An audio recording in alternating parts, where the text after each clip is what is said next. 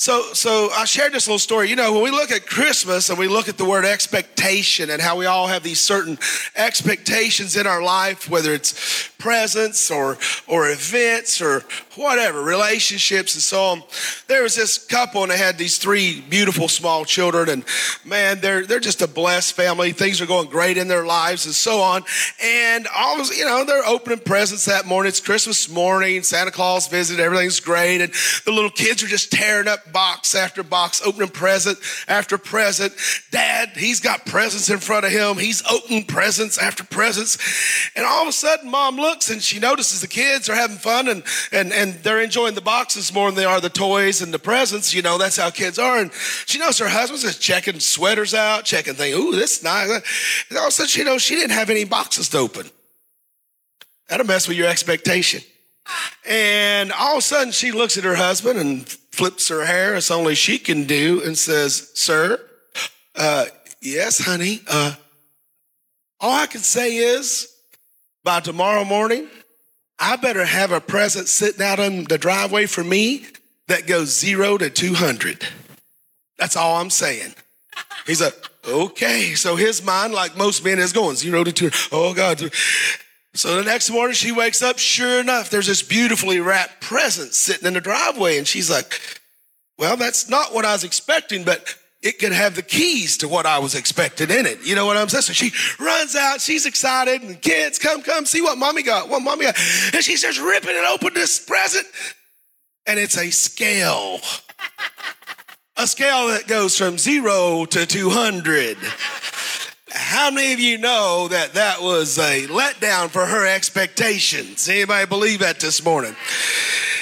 And, you know, that's the way life is a lot of times. When we look at expectation, we look at what we treasure up in our heart. We look at what we treasure up in our mind.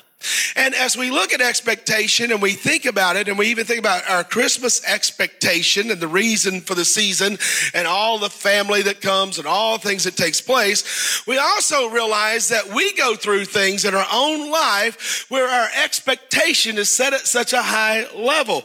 We have an expectancy for the relationships, maybe who you're dating or who you want to date or who you're married to. We have an expectation for our family and the kind of family we want to have. We have an certain expectation for our careers or our education, our church, ministry, religion, our health, our appearance, all these things. We have this certain anticipation, this certain expectation. And that didn't just come from the by and by. That didn't just come from some vacuum somewhere. Where did expectation came from? Expectation comes from God. Expectation is defined also as hope. And hope and expectation are brothers, they're sisters, and God gave us this expectation from the time we were created, from the time we were born, this expectation and anticipation and hope that we don't totally understand it, but it just gets going inside of us, and man, we got to have it. And whenever we begin to think about this hope and this expectation, where does it come from? Well, the scriptures tell us, Miss Gwen, in Hebrews 11:1, now faith is a substance of things what? Hope for, expected, right? Faith is a substance of things hoped for or expected. Hope for, not seen. Right. Now faith is a substance of things hoped for, the evidence of what things not seen. God put this hope in us. It's a value that we have that maybe we don't even understand it and we don't realize what it is. But did you realize that we can be so let down by people we love? We can be in relationships and be let down and have an expectancy for a friendship and get betrayed or get lied upon or something happen. And all of a sudden we begin to lose hope. And then we get in another relationship and maybe it's another friendship and it goes south. And we get in another relationship and it could be a dating relationship. It could even be your marriage, or it could just be family. And you're in your relationship with your family and something happens here with your family and something happens there with your family. And it just doesn't kind of pan out the way you thought your family would be. And especially as families go through and parents pass away and siblings all change and events and, priorities change. And it seems like families, especially during the holidays, are just not together like they once were. And you had this certain expectation for those relationships. You had this expectation of when you're a kid and then you're a teenager and a young adult and so on. And you have this level of expectation. And what happens is when we have this expectation is the breeding ground for miracles. But also expectation is the breeding ground for disappointment.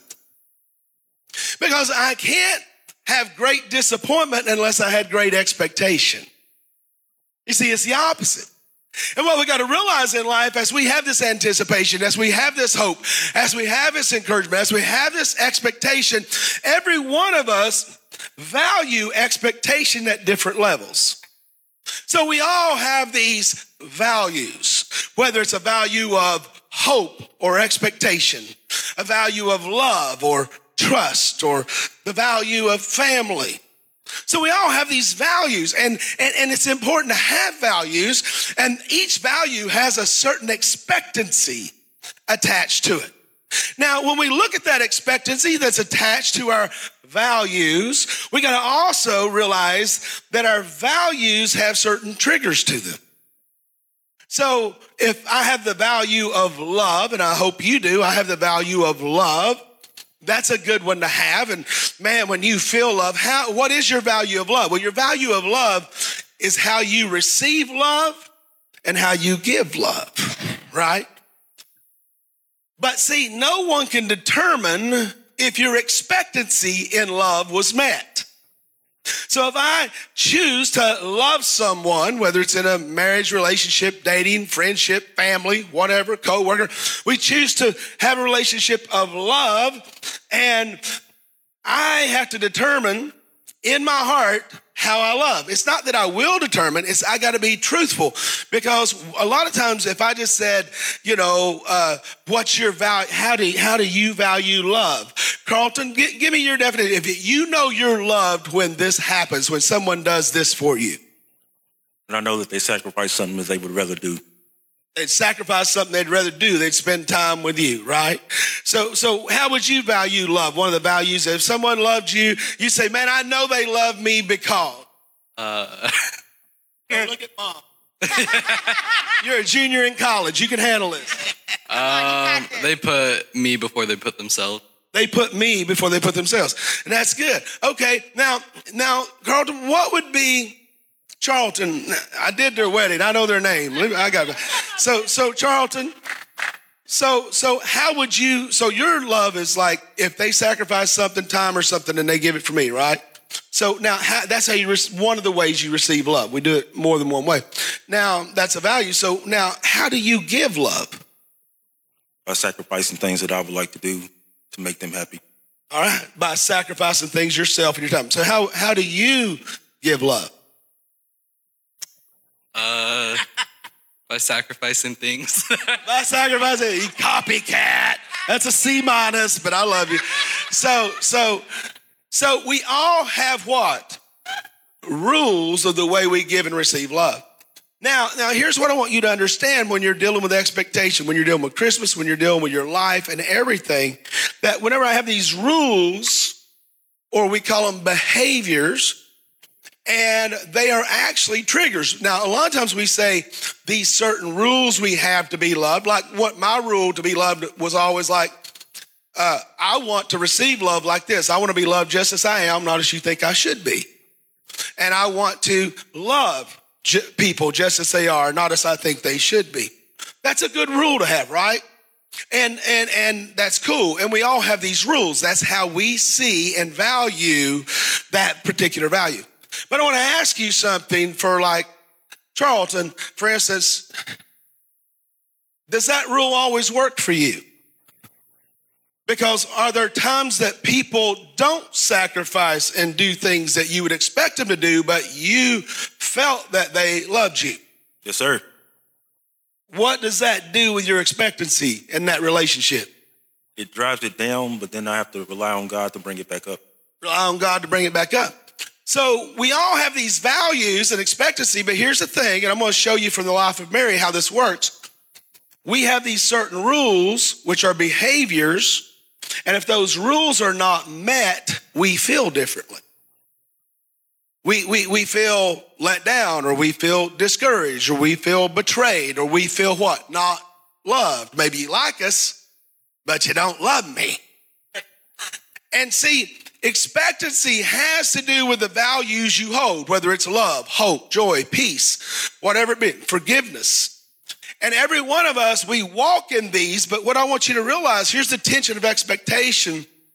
How can I live a life of happiness and joy if I'm not living in expectation, but rather I'm living in disappointment?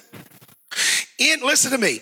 Anytime you put your love, your joy, your happiness in the hands of another person or an event, you're setting yourself up for disappointment. What if you could never fail?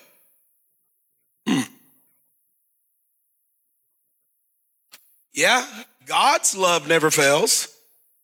You see, we have similar values as God, right? That's how we were raised. What? We're supposed to love people. We're supposed to be kind. We're supposed to be generous. We're supposed to be patient, right? All those things.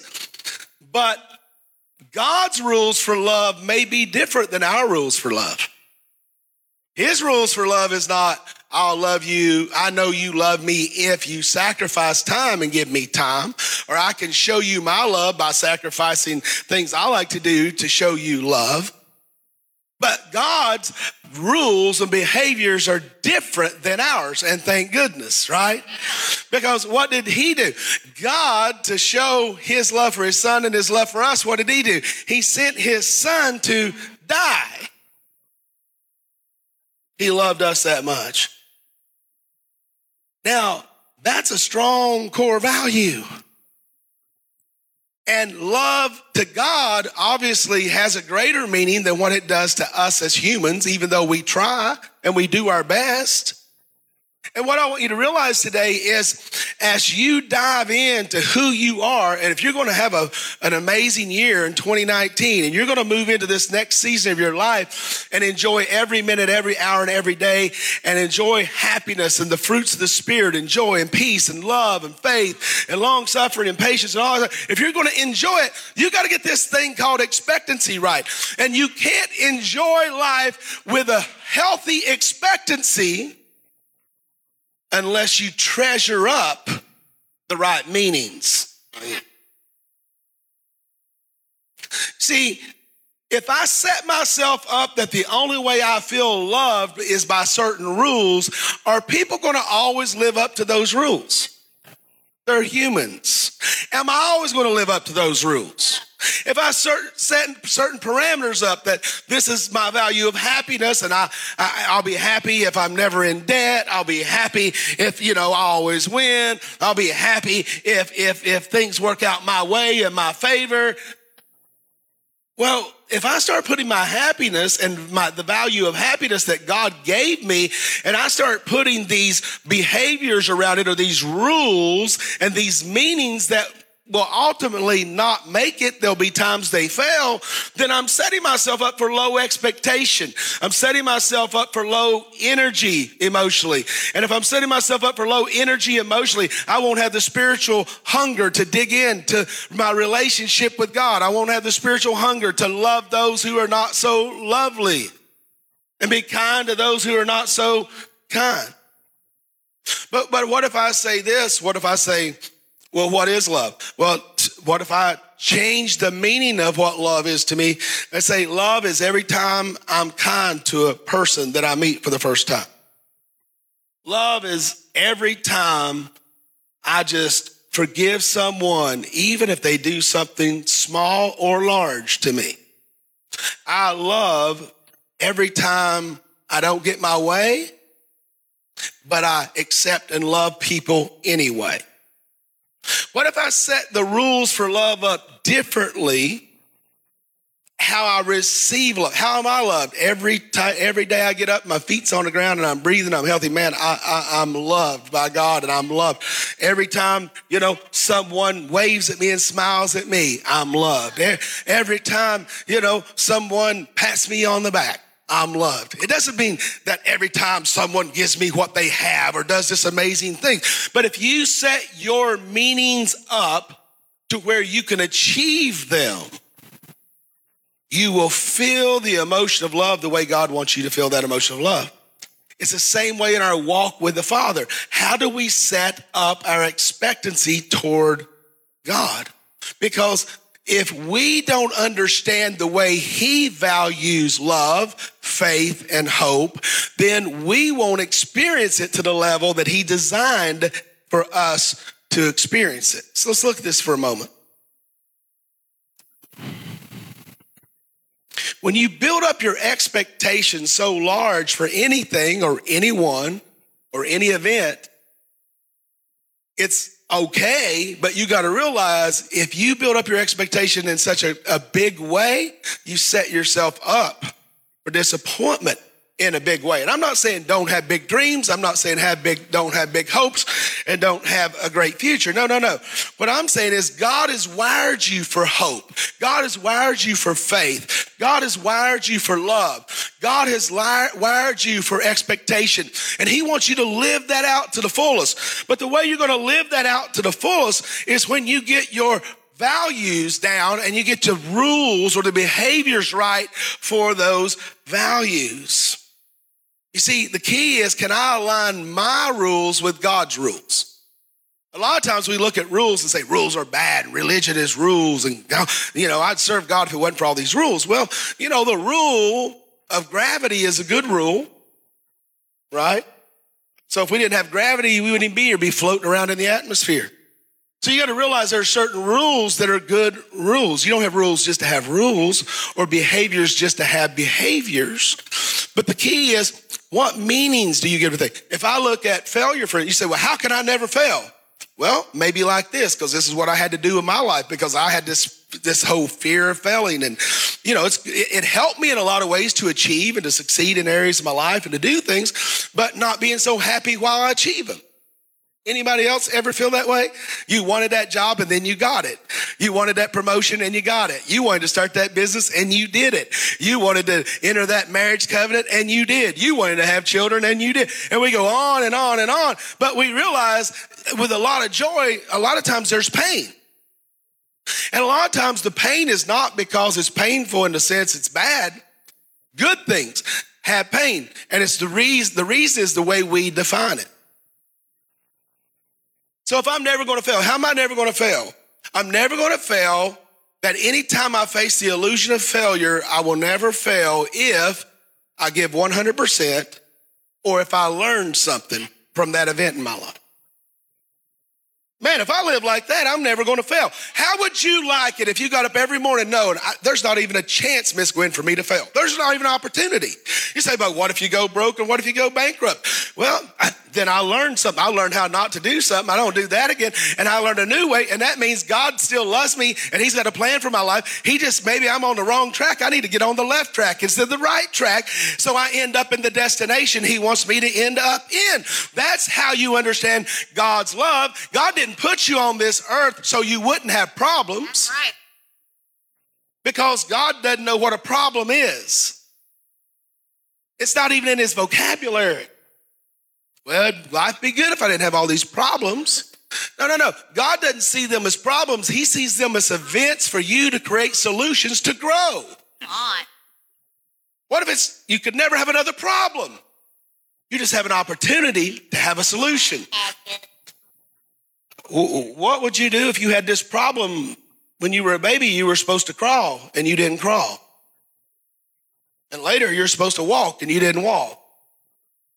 It's painful learning to crawl, bumping your head. It's painful learning to walk, falling off and busting your mouth and stumbling around. But if you're a parent and your child is slow at walking, are you just going to stop giving it the opportunity to walk? Say, oh, it's okay. We have great technology today. You're 3. You should have been walking at 2. But you'll get through life okay. No, what's say? Keep trying it. What if it's painful and they keep skinning their knee and busting their chin? What are you going to do? Well, we just want to protect you. And so you're now 3.5, almost 4, and we're just going to find a caregiver. We got it all worked out. You'll never have to worry about it. Walking's not that, it's overrated. But walking is not the easiest thing to learn to do. What about riding a bicycle? What if you didn't take those bangs and those nicks and learn how to ride a bicycle? See, we look at things as problems. God looks at them as answers. We look at things as obstacles, and God looks at them as solutions. Because you were put on this earth to bring solutions to problems. God made you his answer. So if I'm stressed out because I got problems, then stress is another good Christian word and professional word we use for fear. And fear, F-E-A-R, is false evidence appearing real. Well, I fear death. Okay, if you're a Christian, why would you fear death? Well, because of the unknown, or I'll be away from people I love, or I don't know what happened to these people if I die, what happened to my family. So you're going to be absent from the bodies, to be present with the Lord, which is your ultimate goal, to be in ultimate joy and happiness and peace in the city of God, not floating on a cloud somewhere, in the city of God, functioning, operating in a role in the kingdom of God forever. And even if you're away from your family 20 years, it's not even a tenth of a day. It's not even part of a day. It's not even a second. And you're fearing that. So if I look at my life and say I'm afraid to die, how can I ever be truly happy? How can I ever be truly courageous? You're never going to overcome your fear unless you take a step to overcome it. There's never been a hero that wasn't frightened. So as we look at this and we begin to, I want you to get in your heart, in your mind, that you can make 2019 the happiest year. This can be the best Christmas. It won't be the perfect Christmas, but it can be your best Christmas. Has there ever been times in your life when you've felt you've reached perfection in an event or some area for a season and you're just walking in perfection? Were you really happy while you were doing it? Because if you're so perfect, you've got to be concerned about the one thing you might miss or say or do. So can you truly be free in perfection? You can't be free in perfection because there's no such thing as perfection. Right. God only uses people under construction. If you weren't under construction, you'd be like Enoch. You were, and now you were not.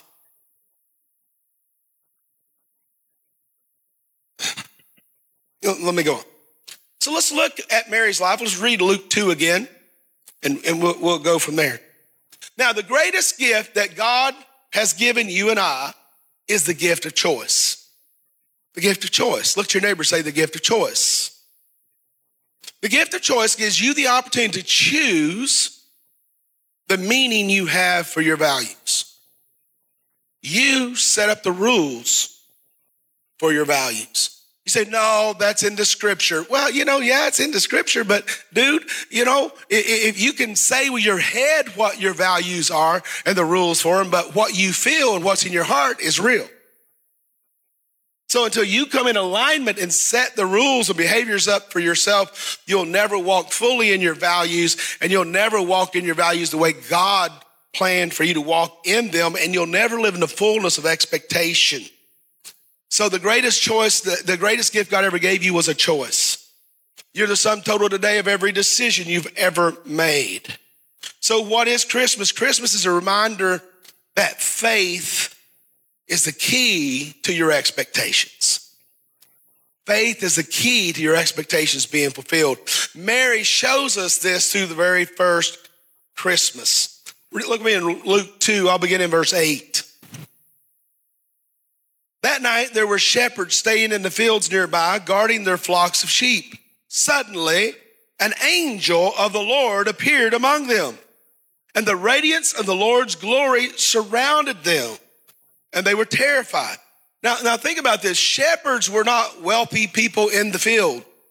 Shepherds could be the youngest son. Shepherds were people maybe that didn't get through the educational chain, or they weren't born in families. If they were born in families that were very wealthy, someone else was taking care of the sheep, not them. So when we look at shepherds, when the angels of the Lord appeared to these shepherds, they weren't these super wealthy people.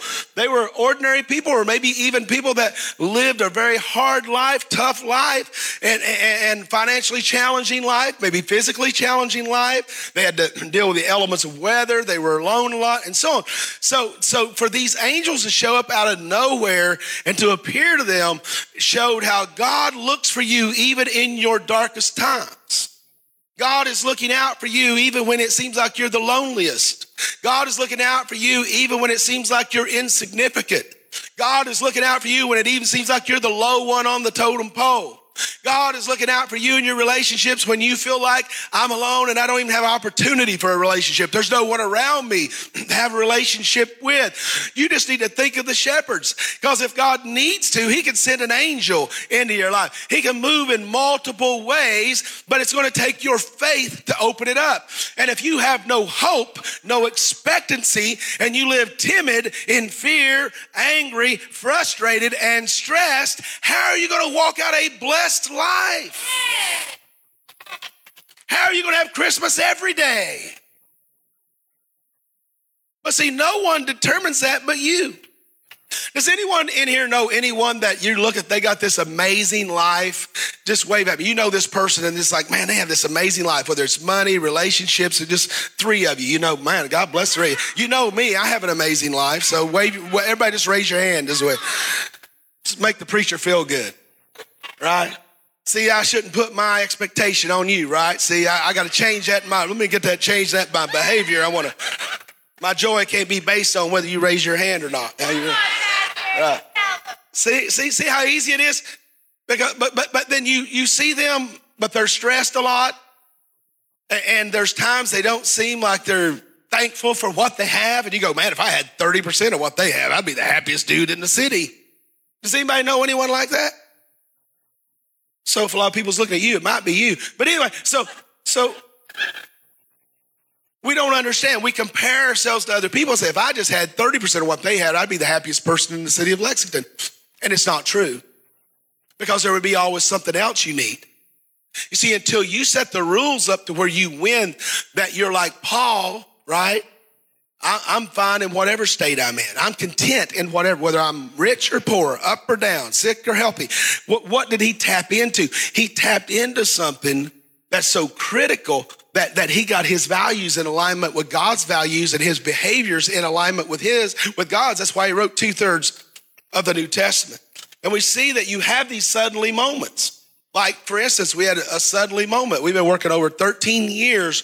Whenever God opened this beautiful property up, 19 acres, 100,000 an acre. And at that time, there wasn't a Brandon Crossing or anything. People were like, why are you going out there to build a church and all that? And in the middle of the night, one night, God woke me up. Were getting ready to start construction. They were getting ready to come out and dig the footers. And the church was going to be about almost 200 feet toward the front. And the Holy Spirit said, stop everything. And said, move the church back 200 feet to the back of the property. Well, it didn't make sense. Number one, the engineers, everything was done. They were ready to come and start digging ditches to build the foundations. And it didn't make sense in the natural. And then not only that, it's more expensive to move it back. Not only do you have to do the redesign and all that, but think about this, it holds things up. But not only that, you got to build an extra length of your driveway, 200 more feet. Your infrastructure all has to come 200 more feet, all of your, electric and all that. And the Holy Spirit said, you need to do it. And I said, well, why? He said, didn't you say that you're going to be a church, a city on the hill, for this spot you touch the world? I said, yes. He said, didn't you say that you're the first generation church, but you're going to leave a debt-free ministry for the second generation that can bring in souls that are not yet born and operate freely and fully for God? I said, yes. He said, then move the building back 200 feet. So little dumb Dalton just moved the building back 200 feet. And it wasn't a fun meeting with all the engineers and the builders, and they didn't like it. They thought this crazy. That's why we don't like working with preachers. Right? And God said, I want you to get that rezoned out there. So it took 10 years to get it even rezoned. But we got it rezoned a few years ago. Then you thought, well, I saw this is going to happen any day. We got that rezoned. It's going to be a way to get the church debt free. And then this stuff sells around us and all. And I'm like, well, Lord, what's up with this? This is awesome. But man, I'm like, Lord, church needs to be debt free. We're spending hundreds of thousands of dollars a year on the interest. We could be using that to win souls and to do things for the kingdom. And all of a sudden, everybody say suddenly. See, God doesn't move quickly, he moves suddenly, right? And then I was told to talk to this one developer, and people had talked to him before and he wasn't interested. One of the top 3 developers in the state. And over negotiations over about 2.5 months, going back and forth, we just signed an agreement with a developer for the front 8 acres out there that, yeah, it's going to be amazing for the church. The church will be in partnership with this development, and we don't get it in our pockets because that's not what God said do. He said pay the building off, so we set it up with the bank. So we're going to get $2.2 million up front.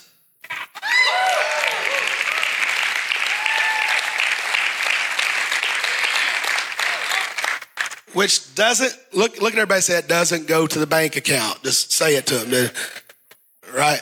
It goes to the debt.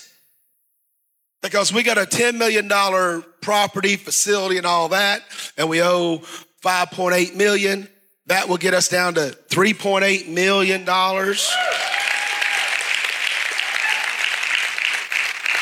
And we'll still have about an $8 million asset setting here.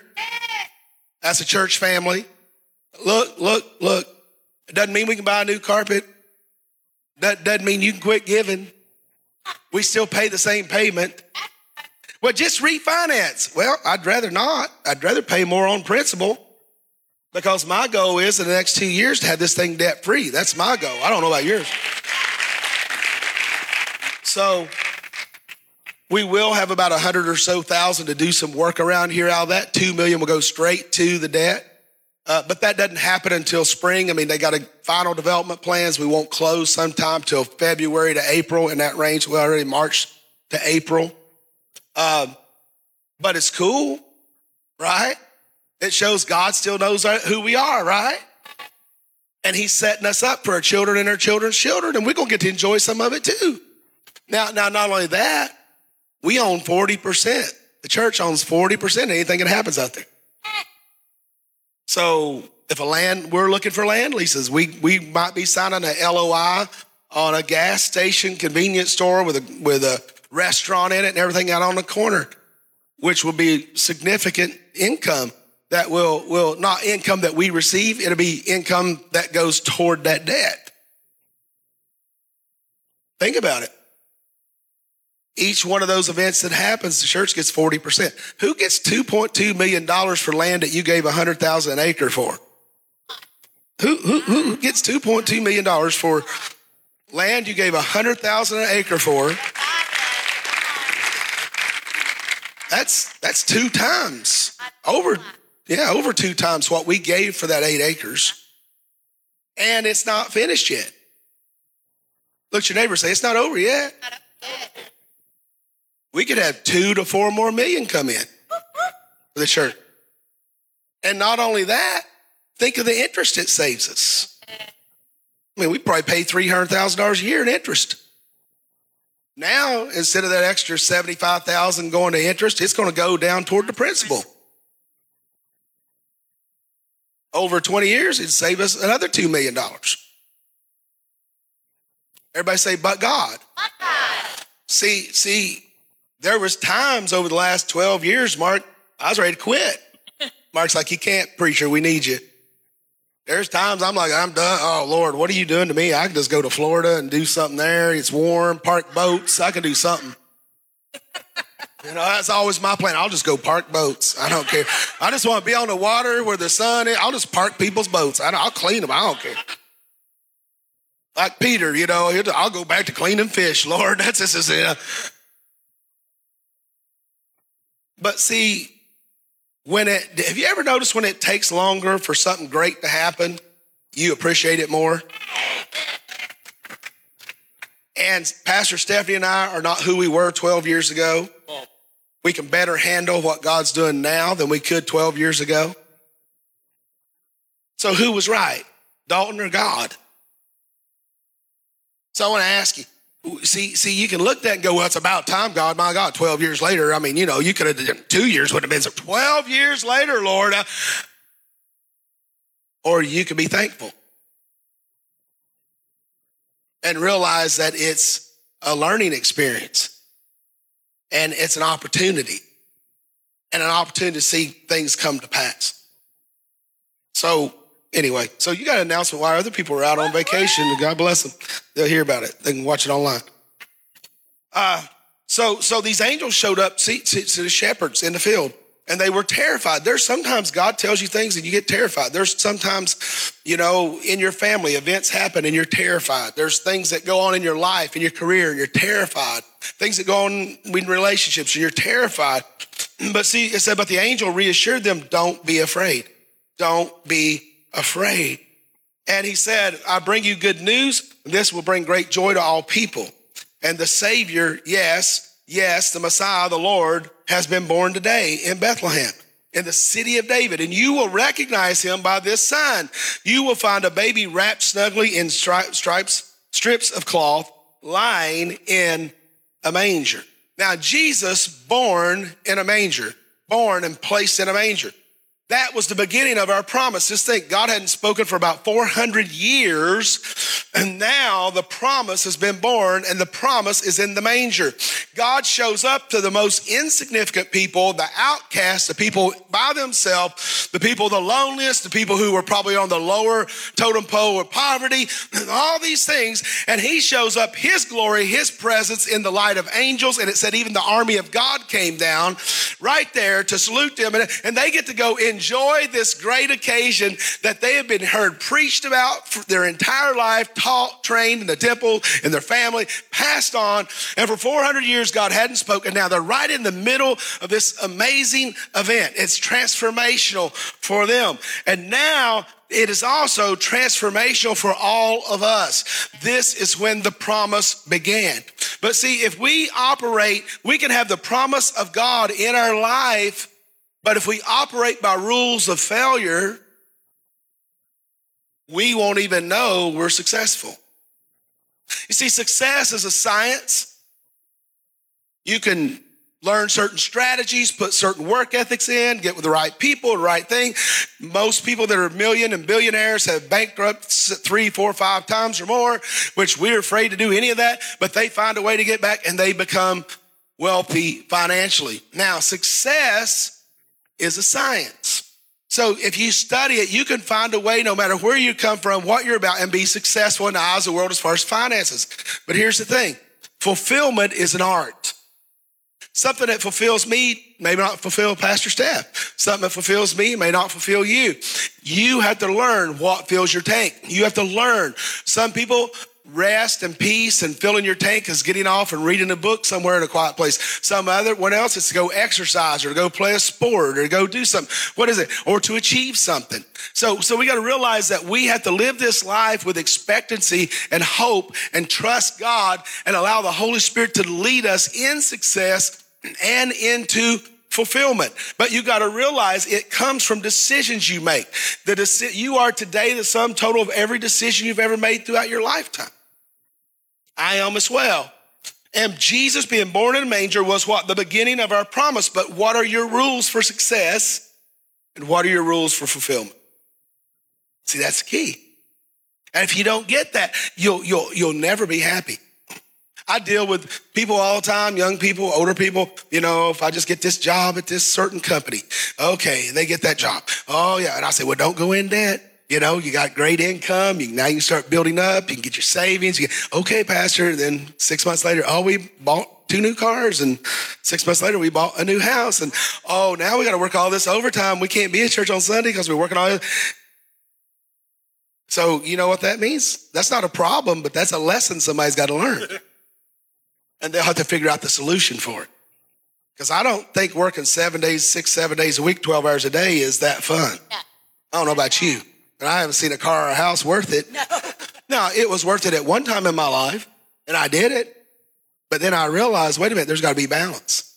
But see, that's my rules. I had to change my rules. As we get older, we change our rules, right?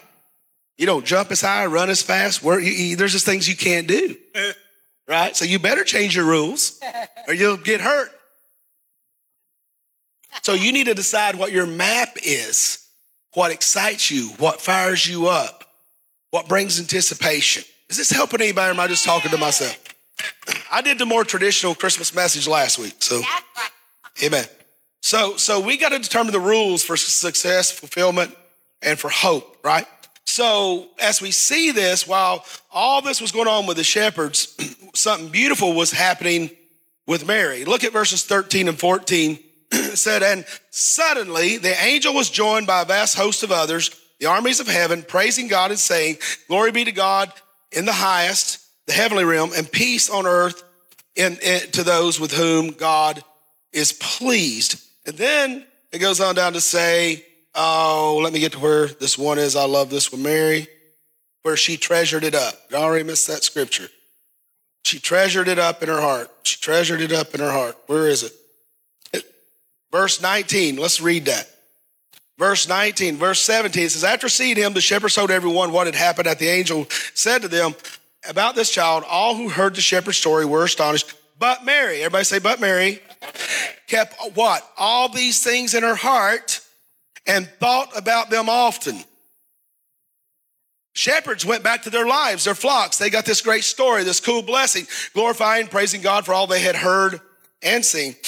It was just as the angel had told them. In the NIV version in verse 19, it said, but Mary did what? She treasured up all these things and pondered them in her heart. Now, you got to realize where Mary came from, right? Where'd Mary come from? Mary was engaged, and then the angel Lord visited her, and she accepted the promise of God to be impregnated by the Holy Spirit. Now she's a young lady that's pregnant with God's child, but God had to visit Joseph to show him in a dream that it was him. She had to leave her home, leave her family. She's got this promise inside her. Would you have any expectancy? You know, you'd have some expectancy when it said this promise is the Son of God, right? And she can't tell people. She treasures it up in her heart and she ponders it and she thinks about it. Now it's happened and this baby is lying in the manger and she's sitting there going, wow. And these shepherds, they get to experience all this glory from her pain and from her price that she paid to birth the promise. And they get the glory. Not only did the angels of the Lord show up in their darkest moment, it says the armies of God showed up. She's got a dirty, stinky, cold barn giving natural childbirth, of course, with a supernatural child, wrapped in swaddling clothes in a manger. God saying, there's your little promise. You mean I went through all that to get this? I mean, couldn't he be born and then in 8 minutes he's a man? And not only that, she had to raise and care for the promise for 30 years. See, if you don't learn what to treasure up, how can you fulfill the promise? So many times we have events and situations happen in our life and we don't realize that it's not a problem. It's not a horrible incident. It can be a horrible incident in people's eyes, but it can also drive you in a way you never would have went before. It could drive you into a path, into relationships, into opportunities that it never would have driven you before. It's going to get you to your destiny if you'll trust God. But you know what? You can get there disgruntled or you can miss it or you can get there happy and full of joy. It's your choice. See, you choose whether you're going to be happy or not. You give the meaning to what makes you happy and fulfilled. So she treasured this up in her heart. Now, Mary responded differently to this difficulty than everyone else. What'd she do? What was Mary's secret? Whenever that baby was born, she decided to change her expectation. This is not going to happen in a year. It's not going to happen in 5 years. It's going to take some time. She decided to change that. She began to protect what she pondered over. She began to protect and treasure up the promise of God, even though there was expectation. I'm sure other times there wasn't, like when Jesus was missing and they had to go back and hunt him, found him at the temple when he was 12. I'm sure there was times just like any other mother. She had situations and problems with that. But see, when she decided to expect the impossible, what happened? Now faith, not any faith, but now faith. See, now faith took place. And if we have great expectancy, I want to ask you this question. If we have great expectancy that every breakthrough must occur before we have faith, is that faith? If my expectancy is set on a level that if I see this event happen and that situation work out and this work out, is that faith? Faith is seeing what's not seen. Faith is hearing what's not hearing. Faith is declaring and having expectancy for what has not happened yet. That's what true faith is. So how he values faith, we have faith when we have certainty and it's working out, it looks like it's going to happen, and no, that's not faith. God's rules for faith are different than our rules for faith. God's rule for adventure is different than our rules for adventure. Now, how do we get the proper expectancy? So to get the proper expectancy, what you got to change your meaning to what you treasure. What if you just treasured a sunny day? What if you just treasured, well, I wanted this new vehicle, but what if you just treasured that you don't have to ride the bus anymore and you got a car or truck? What if you just treasured, you wanted this other career, but you eat and you have employment and you got a roof over your head? You see, what's that scripture? If you don't treasure the little things, don't expect the big things. If you can't be happy with the little things, why would God give you more things? Because obviously you're not able to manage things well. I want to ask you one question, then we're going to pray. Was the premature death of an innocent 33-year-old man named Jesus considered a failure? I mean, if we looked at this promise that was born and he's in a manger and angel shows up and all this, he turns water into wine, he raises Lazarus from the dead and Jairus' daughter from the dead, he delivers the demoniac at Gadara. I mean, blind Bartimaeus' eyes are open, the leper's healed. I mean, pretty cool dude, right? Pretty exciting ministry for 3.5 years. And, he comes in on Palm Sunday and they're waving the palms in those cities shouting his name. But on Friday, they kill him. See, what if Jesus' expectancy was based on the response of the crowd? See, if your promise is taking some time, you're the only one that can decide if you're discouraged or not. You're the only one that can choose if you're going to be sad or not. It's your decision. You give the meaning to it. Jesus, here Mary sees him for 30 years. He enters his ministry, 3.5 years, amazing. And then one tough week. Week where you're falsely accused, your reputation's gone, you're beaten, you're abused, you're murdered, hung on a cross naked and dead.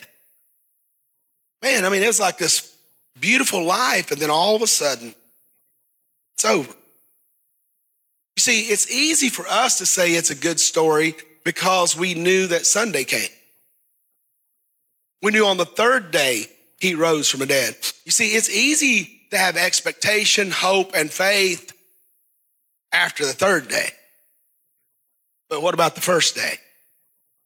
It's easy, when you're 70 years old, you look at your honey and say, woo, baby, we were married for 50 years.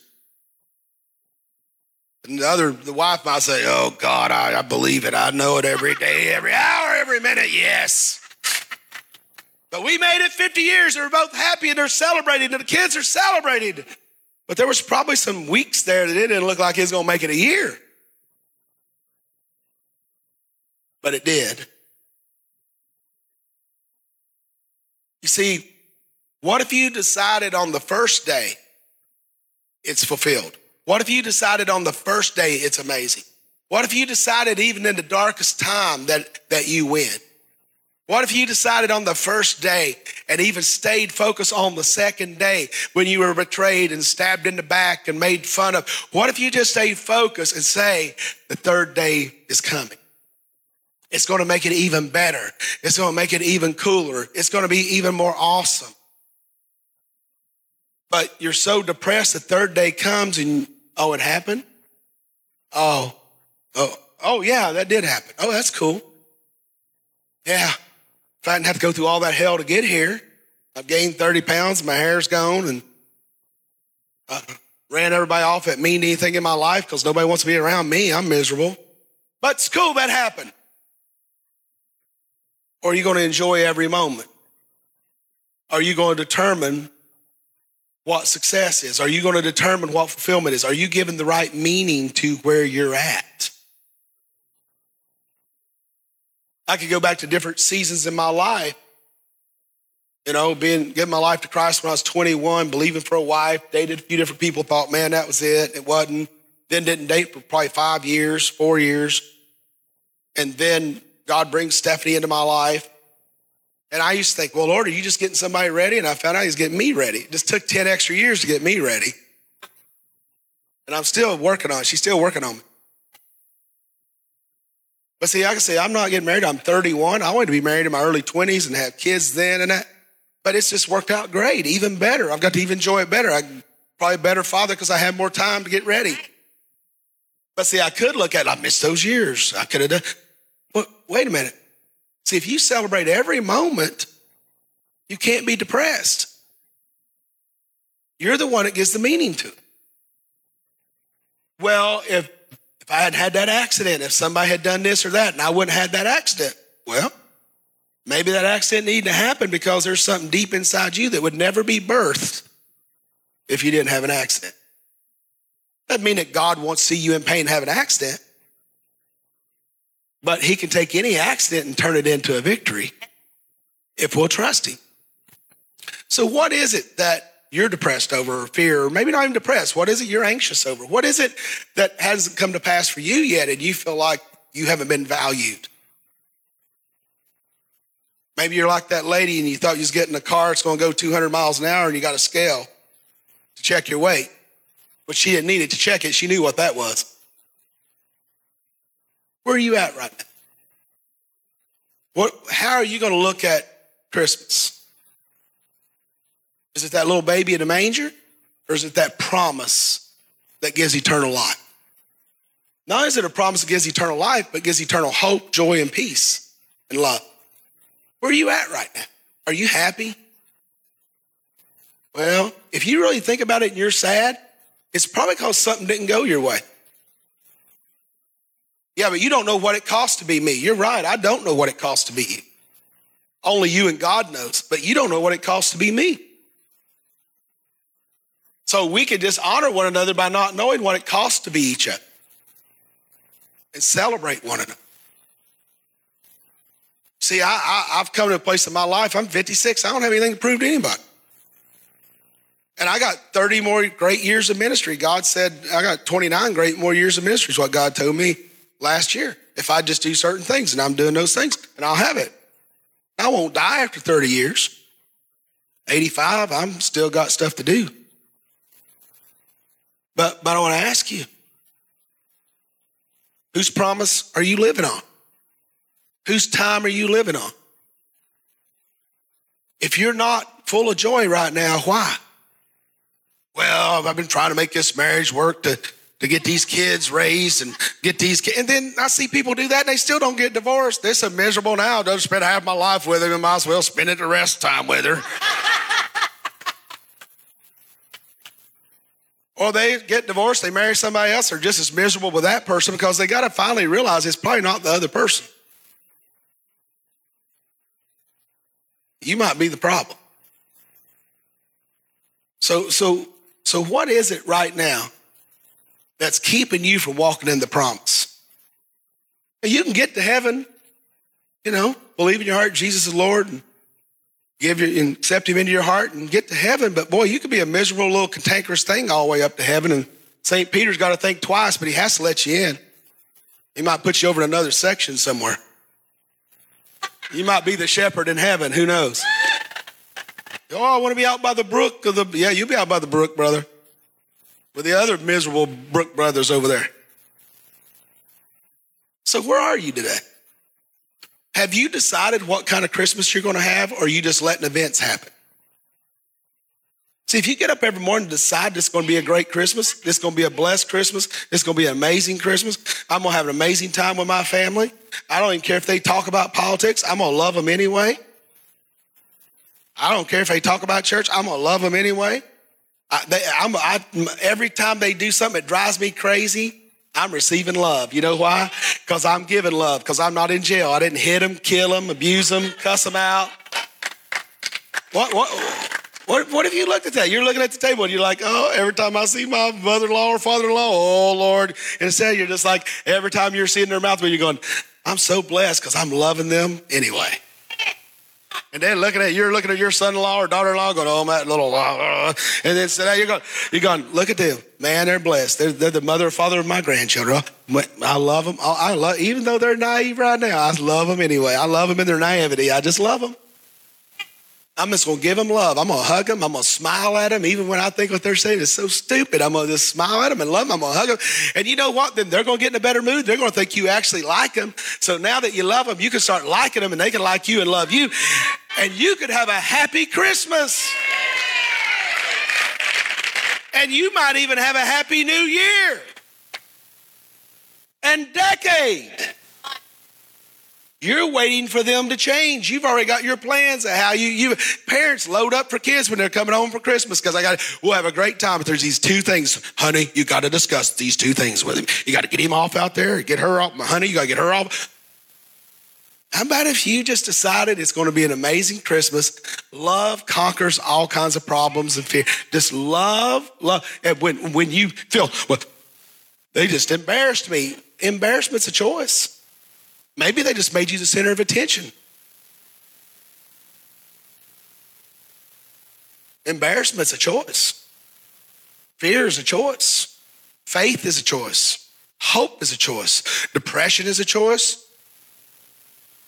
Security is a choice. Happiness is a choice. And no one can make it. You can have people try all the time to make you happy, and nobody has the power to make you happy. Because if they have the power to make you happy, somewhere along the way, they'll not do something you wanted and you'll be sad. And then you'll just be angry at them. So every head bowed and every eye closed. That's why I ask you, man, what's it going to take for you to be happy? Ma'am, sir, what's it going to take for you to really be happy? You know, last week we had 8 people come to Christ. That made me happy. But if no one came to Christ, I chose to be happy before the altar call. But I want to ask you today, what's it take for you to be happy? Well, you know, I got this hip problem, or I got this arthritis in my hands or my knees. Well, you know, at least you got hands and a knee, and you got lungs and you're breathing. You might want to be thankful for that. You see, the more I can be thankful for, the more I can focus on the promise, the more emotional stability and energy I'm going to get, and the more hunger for the Spirit of God and things of God I'll have. So I want you right now in this quiet moment to what is it that maybe you fear the most, or you worry about the most, or what is it you dread the most, or what could happen? And I want you right now to say, by the power of the Holy Spirit, I'm going to pray in a moment, and by the power of the Holy Spirit, I want you to change that thought and give it to God and look at it the way God would look at it. Why don't you take God's rules and put them under your values and practice it and trust it? Just do that right now. I dread that drive. Well, be thankful you got somewhere to go. Number 2, be thankful you got something to drive. Number 3, be thankful somebody wants you to get there instead of dreading something. I dread this. I hate that. Do you really hate it? I've lost this. See, the only way you can be depressed or angry or sad is if you focus on what's missing or what appears to be missing. or what has appeared to be lost. But if you say whatever looks like it's been missing or lost, God's going to turn it in my favor and bring me into even something greater, then you won't be in fear or depressed.